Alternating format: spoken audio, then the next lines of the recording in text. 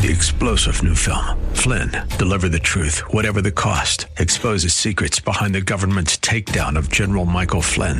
Flynn knew what the intel world had been up to. He ordered the first audit of the use of contractors. This set off alarm bells. He told the truth. He was the most dangerous person for Donald Trump to hire. They had to get rid of Flynn.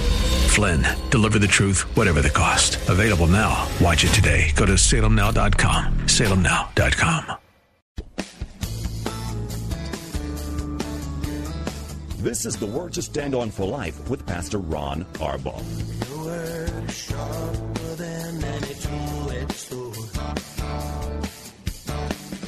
and it cuts deep into my heart. The Word to Stand On for Life is a radio ministry of Calvary Chapel in San Antonio. A live call-in show here to help you answer your questions about the Bible and how to apply the Word to your daily life. For more information on Calvary Chapel, visit our website, calvarysa.com. Get your Bible questions ready and call in now to 210-340-9585. It's The Word to Stand On for Life with Pastor Ron Arbaugh.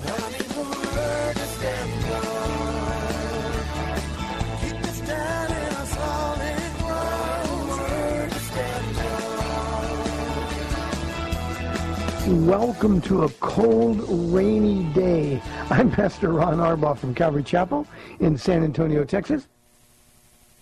And you're listening to The Word to Stand On for Life, a program dedicated to taking your phone calls and answering your Bible questions. Whatever's going on in your heart or mind, we'll do the best that we can. We've had some good questions that have been sent in, but we would love and prefer always your phone calls. It just makes the program a little more interesting. All you need to do is dial 210-340-9585. Or toll free, you can dial 877-630-KSLR. That's 630-5757. You can email questions to us by emailing questions@calvarysa.com, or you can send them in via our free Calvary Chapel mobile app. If you're driving in your car and we want you to be safe on these wet streets, use the free KSLR mobile app. Hit call now and you'll be connected directly to the studio producer. You can use the hands-free feature of your phone. One more time for our local phone number, it's 340-9585. You know, I hate to see all this rain because we got a lot going on here. Our Afterglow is tonight, and Afterglow is a time that we do on Friday nights. We finish one book before we go to the next. It's just an opportunity for the gifts of the Spirit to flow in the body, where the body can minister to itself. It's always a really, really sweet time. So if you can't make it tonight because of the weather, be praying for us. We expect the Spirit of God to move in a powerful way. He always does. He never disappoints. And then remember, on Sunday, this will be the last chance I have to say it on the air, is our annual Christmas dinner. It's free. If you want to bring some food, you can, but you need not to bring food. There will be plenty of it. We'll have a lot of people there, and we'd love to invite you, the listening audience, to the Christmas dinner as well. It starts at 4 o'clock on Sunday afternoon. It's at the Schertz Civic Center. Now, by tomorrow and Sunday, the weather's going to be fine, so it'll be great. We'd love to have you there. That's at the Schertz Civic Center, 4 o'clock on Sunday. Invite family and friends, especially if they're unsaved. I can promise you that when people start introducing themselves to them, they're going to get the gospel. So we'd love to see you on Sunday. It's always a neat time for us. Oh, we have some questions. Before I get into all of the questions, we just got a question from Anonymous. Anonymous, I'll answer your question via personal email. I want you to understand that, so I'll get a return address. If you don't have one on that, I haven't seen the direct email. If you don't have one on the one you sent us, might send us a way that I can contact you, and I will contact you personally. I hear your heart, and my heart breaks with yours. Here is a question from Greg from our email inbox. Pastor Ron, I have a question about God in heaven today.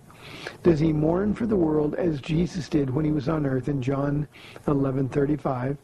And then he asks, is Revelation 21:4 applicable to this point?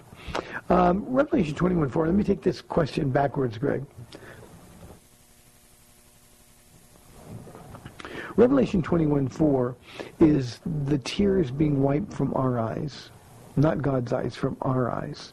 So I think that's really important to understand that context. It's that looking forward to that moment when we're going to be in heaven and everything that's wrong is going to be set right. Everything that's wrong is going to be set right. Now I'm going to take a little time with this question, Greg, because I really believe it's important. Jesus, as you know, at the tomb of Lazarus, he saw the people that were crying, and he wept. The Bible says it's a very intense verb. He wept bitterly is the idea. And I can only imagine that he would look at things and think, this isn't the way I made this world. I made everything perfect. I saw that it was good. It was very good indeed. And now look what sin and death has done to this world. And I think his heart was broken as he saw the hearts of the people who were mourning. His heart was broken. And it's a twofold kind of concept, I didn't make it this way, it shouldn't be this way. But then he just had this empathy with the people who were hurting.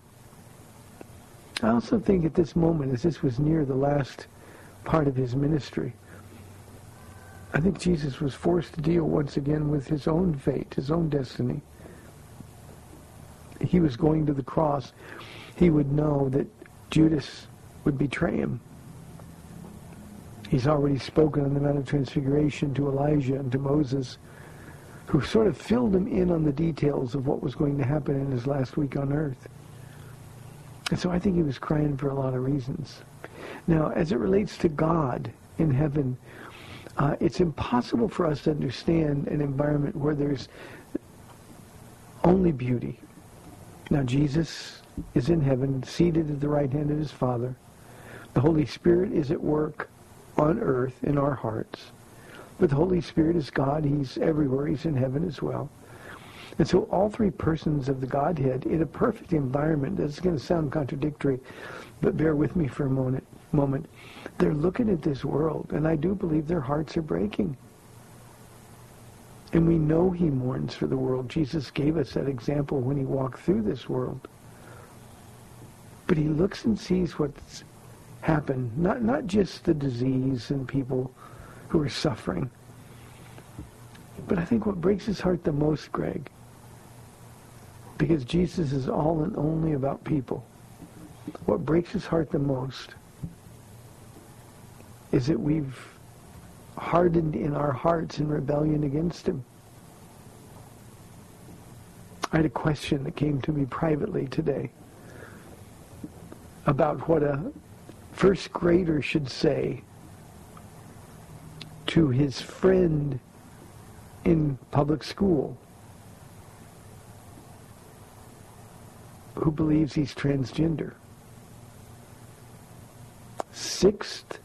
6 years old.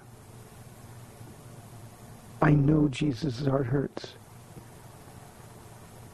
I think about the question that I had on this program earlier this week from I'm assuming a professing Christian who tried to rationalize smoking marijuana. Well, God made it, and it's good to cure diseases like those who suffer with cancer. Well, he's smoking it, and he doesn't deal with cancer. I think when we drink more than we ought to, I think it breaks his heart that we need to feel medicated to survive, to cope with this world. I sit with people all the time who have only a casual relationship with their Bibles, not believing the promises in it. I'm talking believers. And that they're immersed in the writings of this world. And their problems just keep on going and growing. And I know it breaks his heart. So, Greg, your heart should break too. My heart breaks. Because we have to bear his heart in us. One of those days, all of the pain will go away. Our memories will be wiped. Every tear will be gone. until that time in the fallen world, Greg, I think that we're supposed to mourn, because that's exactly what God in heaven is doing. It's a very important question. And the reason I think we need to keep mourning, I don't mean to sound morose or try to bum anybody out here, but one of the things that we have to remember is that if we don't mourn for the condition of this world, then our hearts get used to this world, and our hearts grow harder and harder. And then we become part of the problem instead of being the light. One final comment, Greg. I saw our senior class shirts yesterday for the first time. Some of the kids are wearing them today for our academy. And it's the best shirt I've ever seen. I mean, I love this shirt. It's like a baseball undershirt, with the gray top and the black sleeves. But on the front over the heart, there's a logo of a salt shaker. On the top of the salt shaker is like a light bulb. And on the bottom, you see salt coming out. Obviously, we're to be salt and light. That's the meaning of it. And then over on the other side of it, all of the seniors have autographed inside the numbers on their shirt. All of the seniors have autographed that shirt as though saying, I'll be salt and light. I'll be salt and light. And if we as Christians ever forget that that's our responsibility to be salt and light, then things in this world are going to get worse and worse. So, Greg, let's just pray for the people in this world. Don't get angry at the people in this world. Instead, pray for them. Very important. 340-9585. On a sunshiny day, that question wouldn't have bothered me as much, but I think on a cold, rainy day. Here is a question from our mobile app from Liz. She said, Pastor Ron, what is the synoptic gospel in comparison to the other books in the Bible? Are they New Testament books only? Liz, the synoptic gospels are Matthew, Mark, and Luke. They drew from one another. We believe, let me say, I won't say we, I believe that Mark was the first of the Gospels that was written. Mark is widely believed to be Peter's reflection on the life and ministry of Jesus. Peter tells us a little bit about his character, his personality. He was short and to the point and not very flowery with words. Mark would have been the one doing the dictation. And in Peter's case, all that first-hand information would be valuable. Mark and Luke both drew off of some of that information while compiling some of their own. So the Synoptic Gospels are the three, Matthew, Mark, and Luke, that were written about the same time frame and contain much of the same information. We are in the Gospel of Luke here on Sundays now, Liz, and one of the things that you want to do when you're studying the Gospels is always look at your notes on the other accounts of the same stories. It's very important. This Sunday we're going to be talking about the healing of Jairus' daughter, raising her from the dead, and the healing of the woman with the issue of blood. Now we can go to Mark and we go to Matthew and we can look at those stories, and there's slightly different detail. Not different as in contradictory, but just different as in additional detail. So the Synoptic Gospels are New Testament books, Matthew, Mark, and Luke. They're very reliable. The only one that is not included, of course, is the Gospel of John. John was written many, many years later, as many as 30 or 35 years later, and it was written by John and has a completely different focus. So that's the answer, Liz. The Synoptic Gospels are Matthew, Mark, and Luke. 340-9585. Here's a question from our mobile app from Thomas. Hi, Pastor Ron. I have a very non-essential, obscure question about the original feminist today. Is there any further information about Queen Vashti? Do you think God honored her refusal to be paraded by King Ahasuerus? Thomas, yes, there is. In fact, you can look, Google Queen Vashti. There's some really good historical information that's made available to them. That's not inspired, so we can't testify to the absolute inerrancy of it or the perfection of it. But yes, God did honor her refusal to be leered at in front of the king's friends. She was later be restored. She was a very powerful woman, and later ruled over the kingdom she once had. So, yes, she is the original feminist. I've never thought about it like that, but that's the way to being a feminist. She was one who stood up for her dignity before God. Also indicates that she was a woman who feared God, or at least was looking for God, even in a pagan world. And God always rewards those who seek him. Good question, Thomas. I like it. One I've never, ever had before. And that's not easy these days. Here is a question from Jaden. He says, Pastor Ron, when the Antichrist comes to earth, will he know he's the Antichrist? Jaden, he'll know he hates Jesus Christ. I don't think he will know that he's the man we call the Antichrist.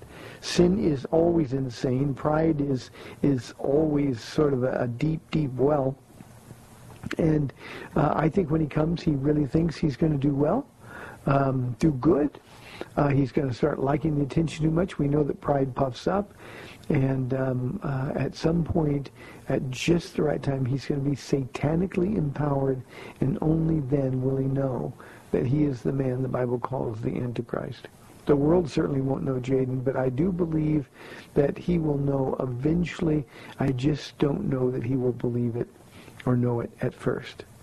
It's an amazing thing, this world that we live in. You know, people reject Jesus Christ, and yet a good speaker, by the way, he will be the greatest orator probably in the history of our world. He will be handsome. He will be likable. He will be somebody that just supernaturally draws people to him.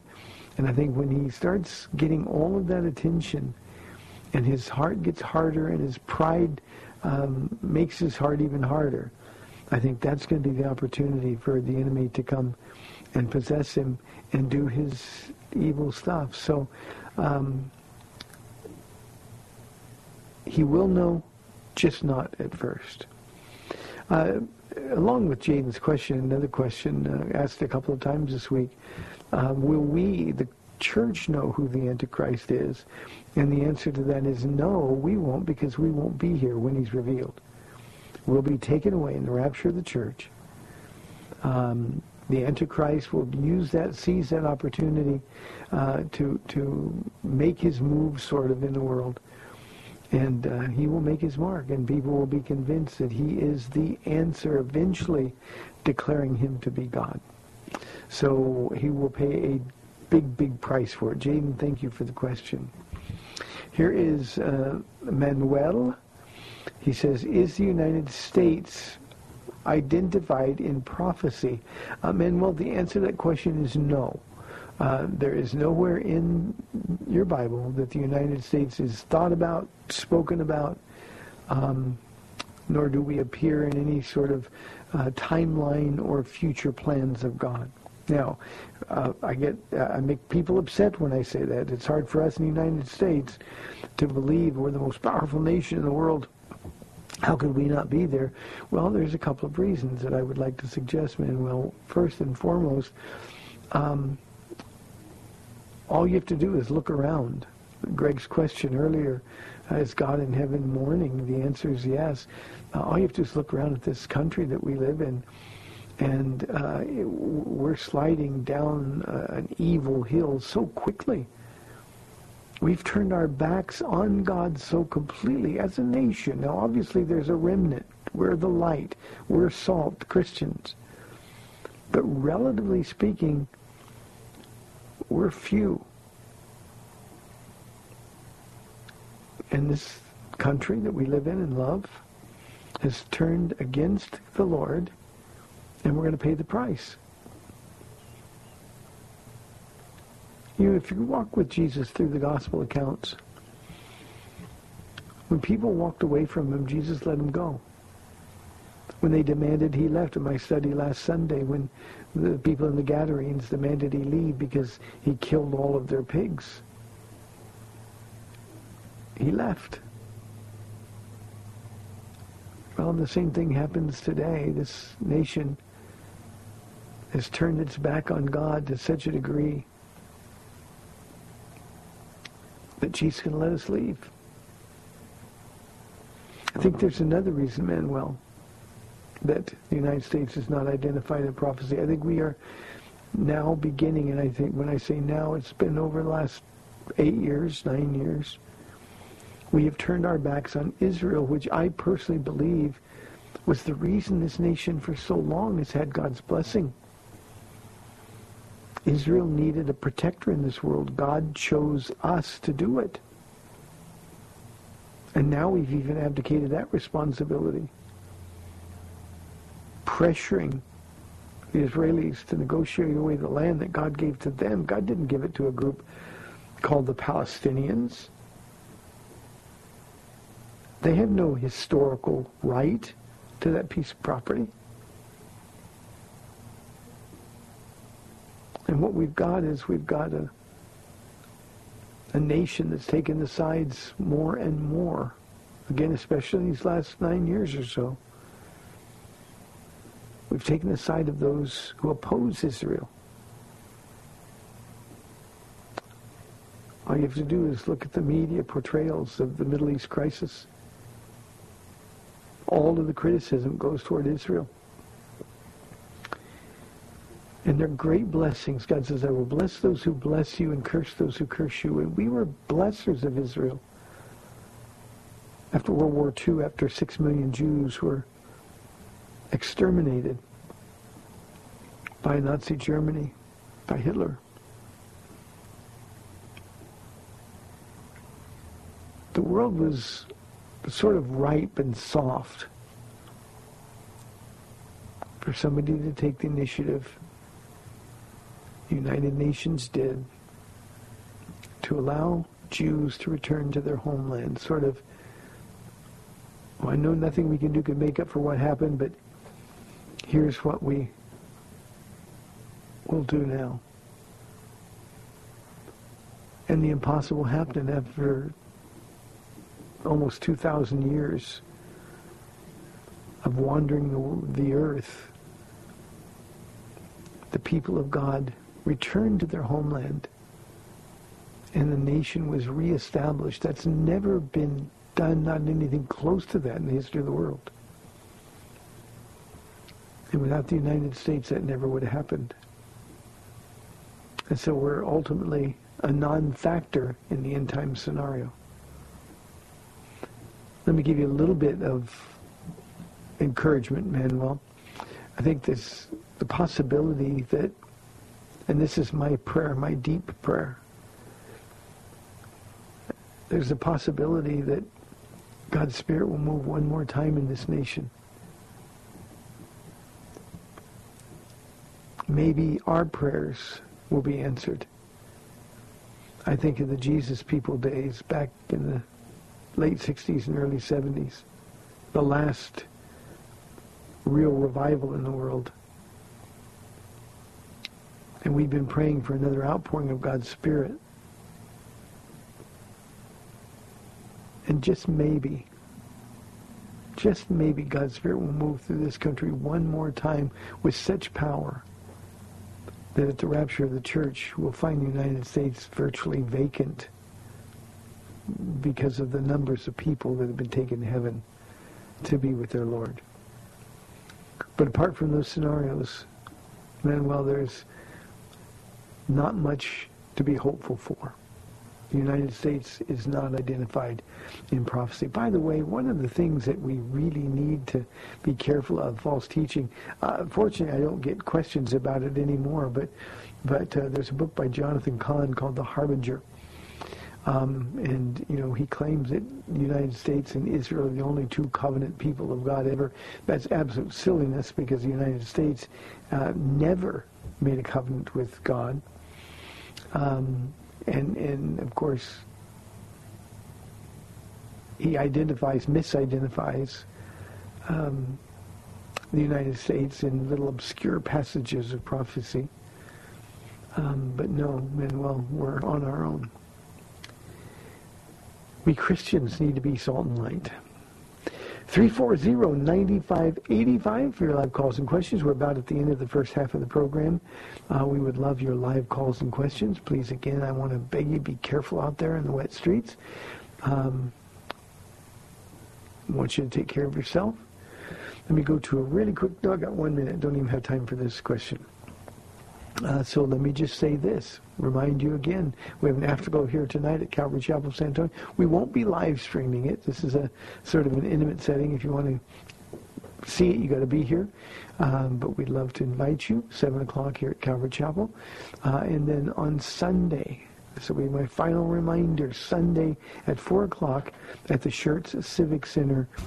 We have our annual Christmas dinner. You will be blessed abundantly, and we will be blessed if you join us. It's absolutely free. 4 o'clock at the Schertz Civic Center on Sunday. Okay, we've got 30 minutes left in the week. 340-9585 or toll-free 877-630-KSLR. You're listening to the Word to Stand On for Life. We'll be back in 2 minutes.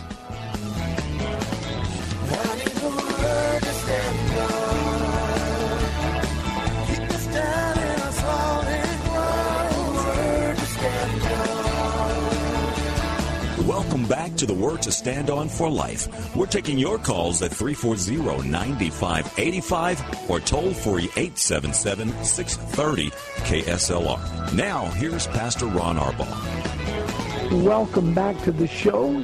I know John just told you, but 340-9585 for your live calls and questions. Here is a question from Jeremy. He said, Pastor Ron, are Christians commanded to give money to their church? Jeremy, the answer is no. We're not commanded, but please hear the rest of this. We have been granted the privilege of giving to our church. That's very, very important for you to understand that distinction. Old Testament Jews, the people of God, were commanded. They had no choice. Yet when the new covenant replaced the old one, no longer are we under that compulsion. In fact, Paul says that we're never to give under compulsion. So no, we're not commanded to. But consider this. If Jews were commanded to give a tenth under a law, a covenant of law that leads to death, how much more should we who are New Testament Christians give when we've been given a covenant of life? How much more grateful should we be? I know there are churches that will use the Malachi passage, you are robbing God. That's just bad scholarship. On the other hand, when we refuse to give to our church, when we consider our money ours instead of God's, we're not robbing God, we're robbing ourselves. And when we rob ourselves, when we get ripped off, we're the ones who don't understand the goodness of God. We reap what we sow. That doesn't mean that we give so that we will get. But when we give with a cheerful heart, a truly cheerful heart, Jeremy, then you learn the principle that you can't outgive God. Again, motive is everything. If you give to get from God, your heart's wrong. But if you give to God because he's already given everything, then it's just like God can't help himself. He just blesses you because that's who he is and what he does.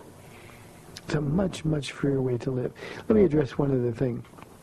There are other places Christians can give besides their church, but the local church ought to be the first place that we give. The body you're a part of, you ought to be thrilled to support the ministry. Let me give you just a quick example, and then I'll get off because we've got a phone call waiting.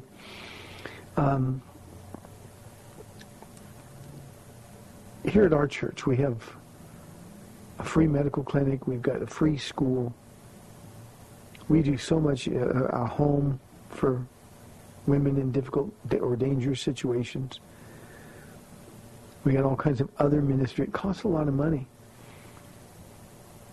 If people didn't give, then we wouldn't be able to do those things. And what God has done with our people, I'm just using our church as one example. I'm sure this is repeated over and over in our city. But God begins to bless those who give joyfully and cheerfully.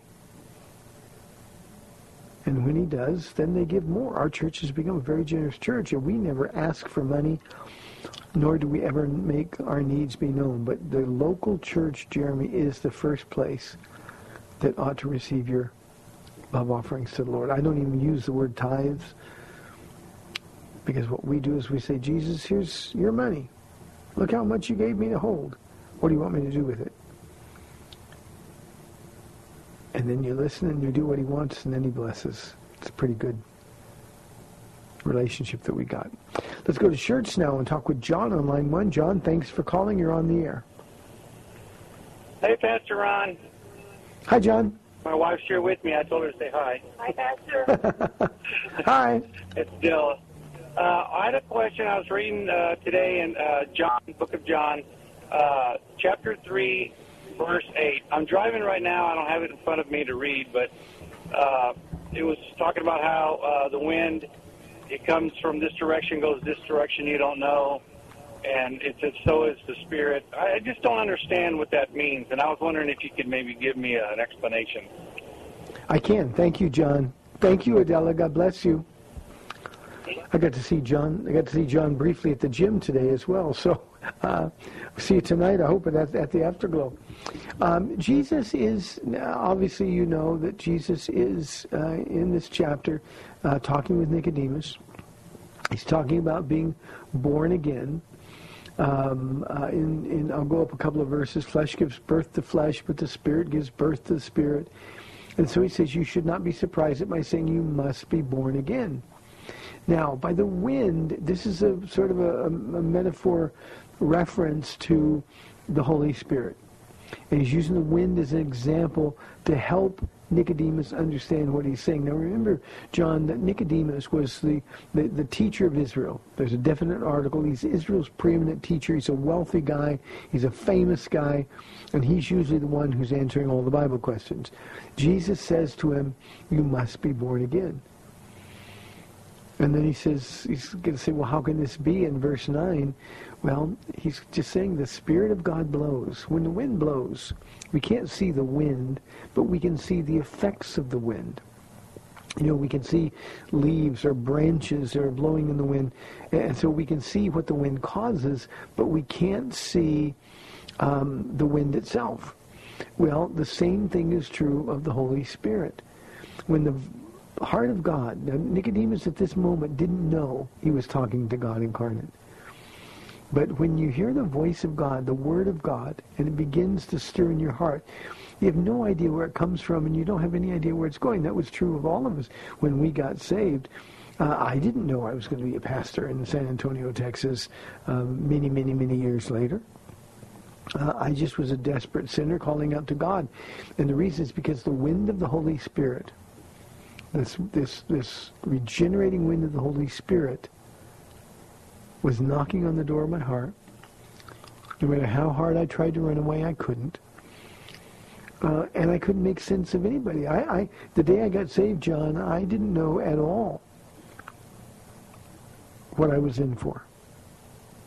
All I knew is that I had to give my heart to this man, Jesus. And instantly when he came in, everything changed. Well, that's what Nicodemus is resisting now. And that's why in the next verse, he says, how can this be? Now, I want you to think about something, John, because this is a really, really important thing, especially for men. You know, we spend our whole lives trying to make something of ourselves. Nicodemus had been successful. He'd invested everything in his craft, in his knowledge of the Word. He achieved the pinnacle of success, yet he was still empty inside.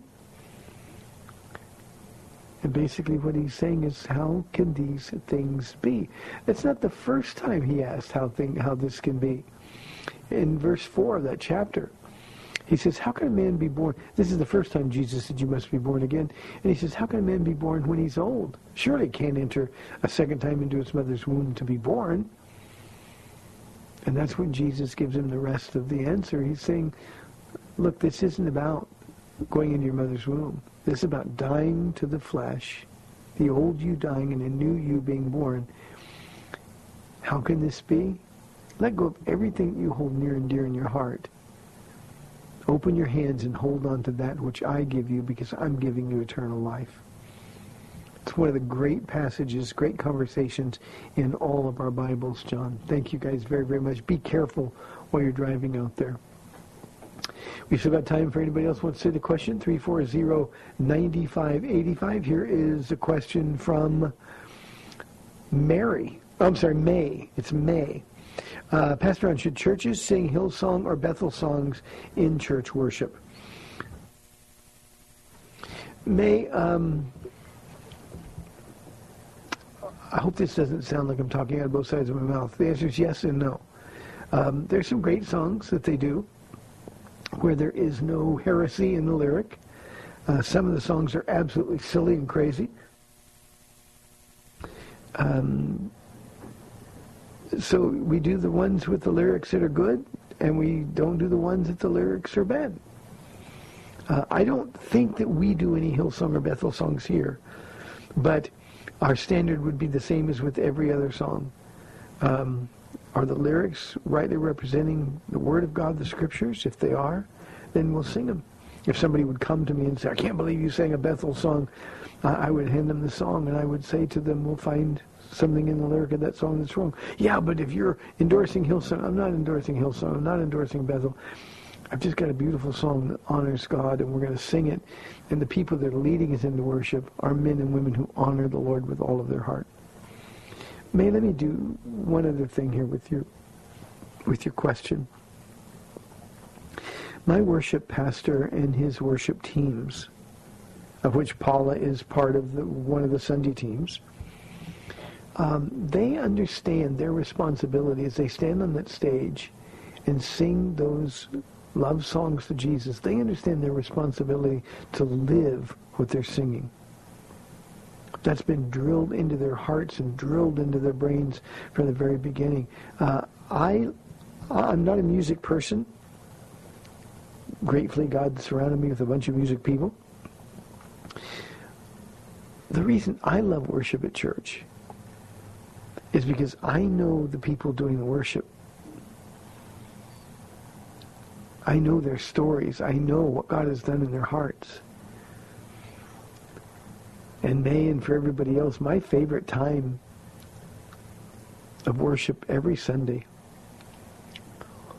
well, Wednesday and Friday too, for the most part, is when in the last song, I come up on stage while everybody's worshiping so as not to be a distraction. And for those 3 or 4 minutes that I'm standing up there, I get to watch people in the congregation worship. I get to see people with tears flowing down their cheeks. I get to see people with their hands raised high. And I look at them, and every once in a while, I don't see well. I think most of you know that. But I'll see somebody and be able to know by where they sit, or I've just known them so long. And I know their story, and I see what God has done. And he's turned a sinner into a worshiper, and that's the most beautiful thing. So back to your question, May, if a Hillsong or a Bethel song is accurate in terms of its doctrinal positions, then I'm not going to exclude it just because Hillsong and Bethel are both weird, goofy churches. Here is an anonymous question. He says, I'm a Christian with gay friends who I don't want to believe are going to hell. Why do we rely on the Bible to conclude their destiny instead of loving and accepting them? Anonymous, the reason we don't do that is because the Bible is the Word of God. It has nothing to do with our feelings or our emotions. Greg asked a question earlier, is God's heart broken? God's heart is broken. His heart is absolutely broken because people have rebelled against him to the point that he's given them over to their hearts. Our country is the very definition of Romans 1. God gave them over. And they did things that were indecent, men with men and women with women. Anonymous, on my walk with the Lord in our neighborhood, there's a place where a homosexual couple lives in my neighborhood. I know them both from the gym, and they're both nice enough guys. And I get by their house or by their street, and I pray for them. Then we've had some homosexuals who've come to the church, and we love them very much, and we want them to get saved. So I include them in my prayer there. Have an old friend from the past when we first got here to San Antonio, who was very generous with us at the beginning, and we loved him. And I got pictures that he married a man, and I evidently still believes he's a Christian.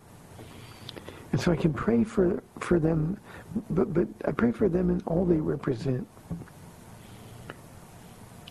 And the reason that I do that is because my Bible says, the Word of God says, that they're going to spend eternity in hell. If you accept them and affirm them for who they are, you're complicit on their journey to hell. That's why we tell people to repent. If you had a friend who was a serial adulterer, or a serial drunk driver, you wouldn't love and accept that. Why? Because those things are sin. Why would we do anything else with somebody who's in a relationship that God condemns? Galatians 5, 1 Corinthians 6 says that people who live the way they're living will not inherit the kingdom of God. And if we really love people, Anonymous, then we've got to want them in heaven. So that's your choice. When you say, I'm a Christian with gay friends, you need to examine your heart. Because a Christian, by definition, has to agree with our Christ. And Jesus was never soft on sin. Go and sin no more, he would tell them.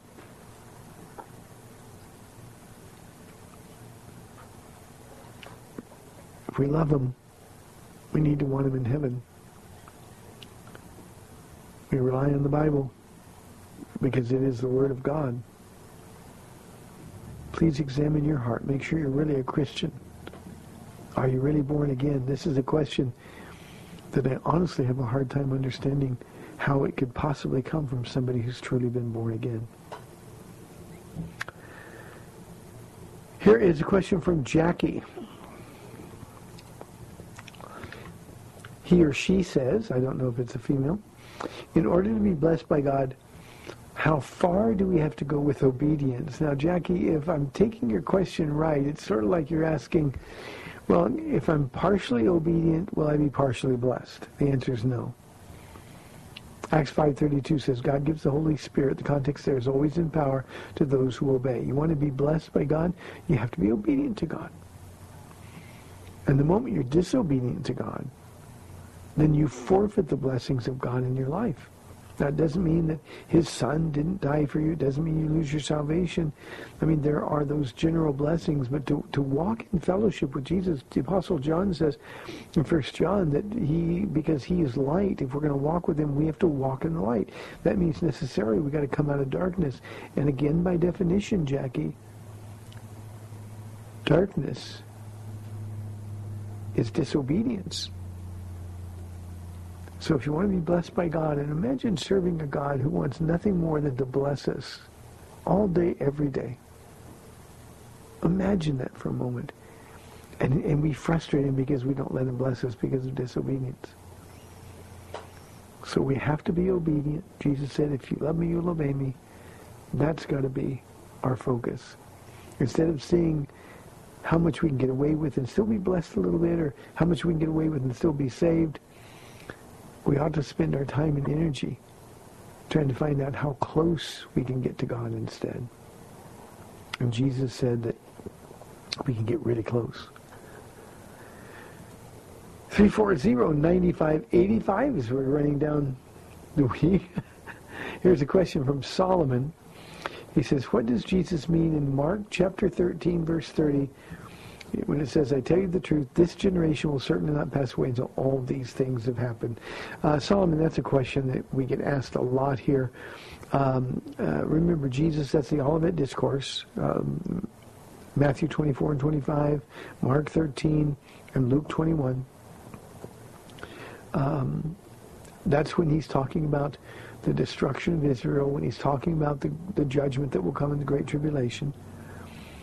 And when his disciples ask him, well, when are these things going to happen? Jesus says, I tell you the truth, this generation will certainly not pass away until all these things have happened. He didn't mean that Peter and the people that he's talking to, the other disciples, are going to be alive when it happens. But just before that, he gives the signs of the end. The signs of the end. He quotes from the prophet Joel. The moon will turn to blood. He talks about the things that are prophesied to happen during the Great Tribulation. And what Jesus is saying is that the generation alive at that time will be the last generation before the rapture of the church and the Great Tribulation. So that's what he's saying. He's not saying that and this is the way it's most often misunderstood, Solomon.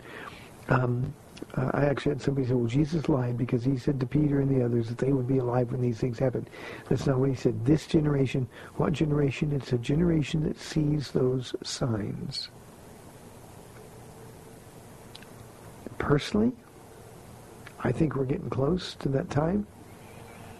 With all my heart, I believe that Jesus could come back at any moment.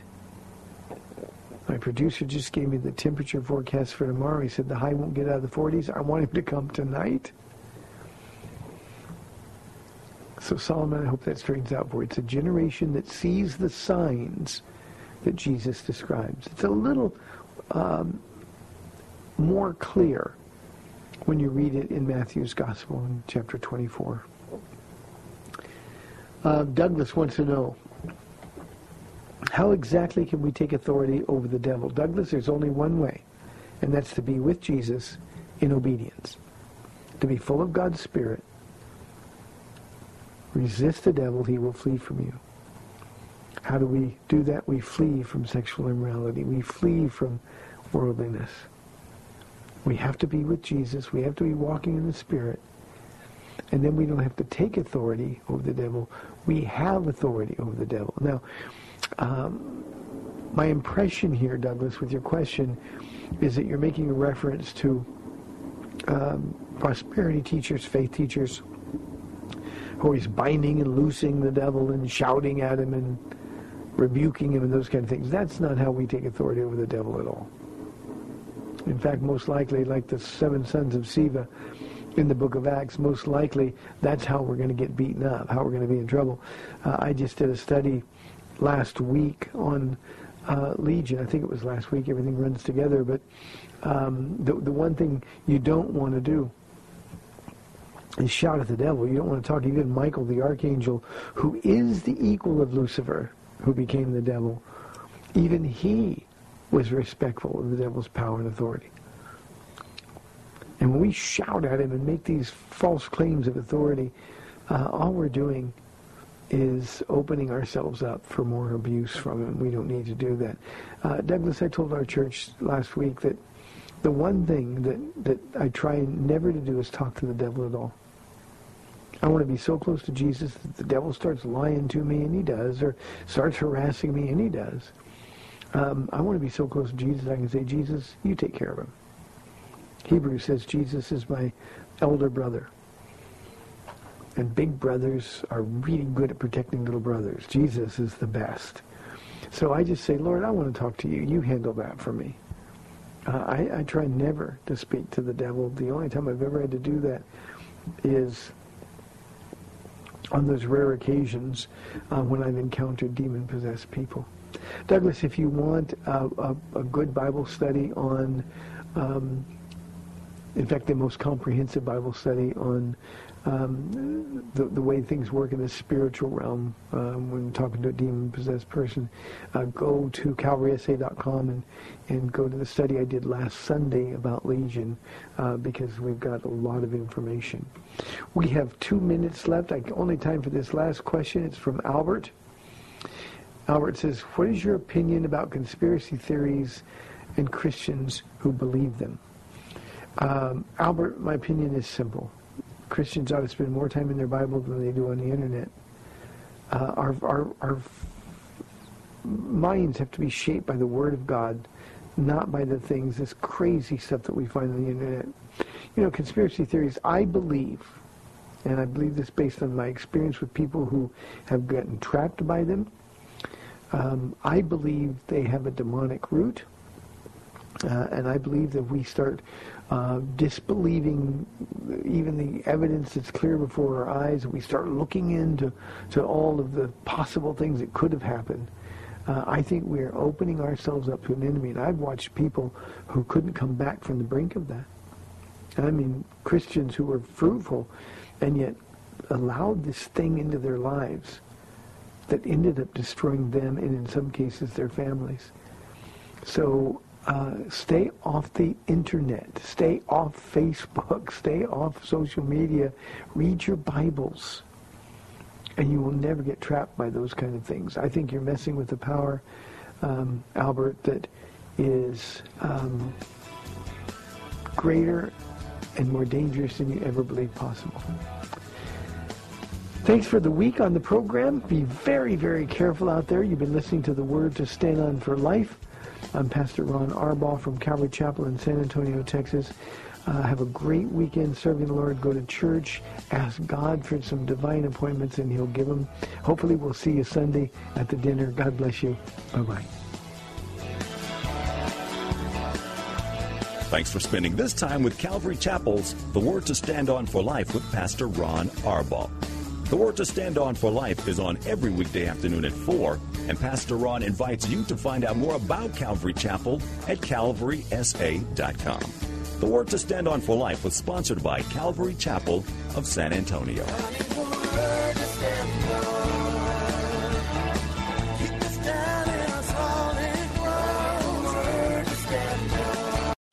Three-star General Michael J. Flynn, head of the Pentagon Intelligence Agency, knew all the government's dirty secrets. He was one of the most respected generals in the military. Flynn knew what the intel world had been up to. He understood its funding. He ordered the first audit of the use of contractors. This set off alarm bells. The explosive new documentary, Flynn, Deliver the Truth, Whatever the Cost, uncovers the facts behind this scandal. Flynn told the truth. He was the most dangerous person for Donald Trump to hire. I find out the worst enemy that I'm going to face in my life is right here in America. They took my assessment and they wanted me to change it. And I was like, I'm not changing it. They had to get rid of Flynn. With in-depth interviews, archival footage, and never-before-seen personal records of the man behind the headlines. I just felt like I was drowning. Flynn, Deliver the Truth, Whatever the Cost. Available now. Watch it today. Go to salemnow.com. salemnow.com.